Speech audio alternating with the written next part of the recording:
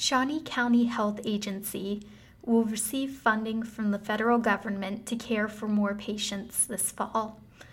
The agency will receive $210,000. Alice Weingartner, Community Health Center Director for the agency, said they will use the funds to hire 3 more staff members. They will serve an estimated 750 new patients over the next 2 years.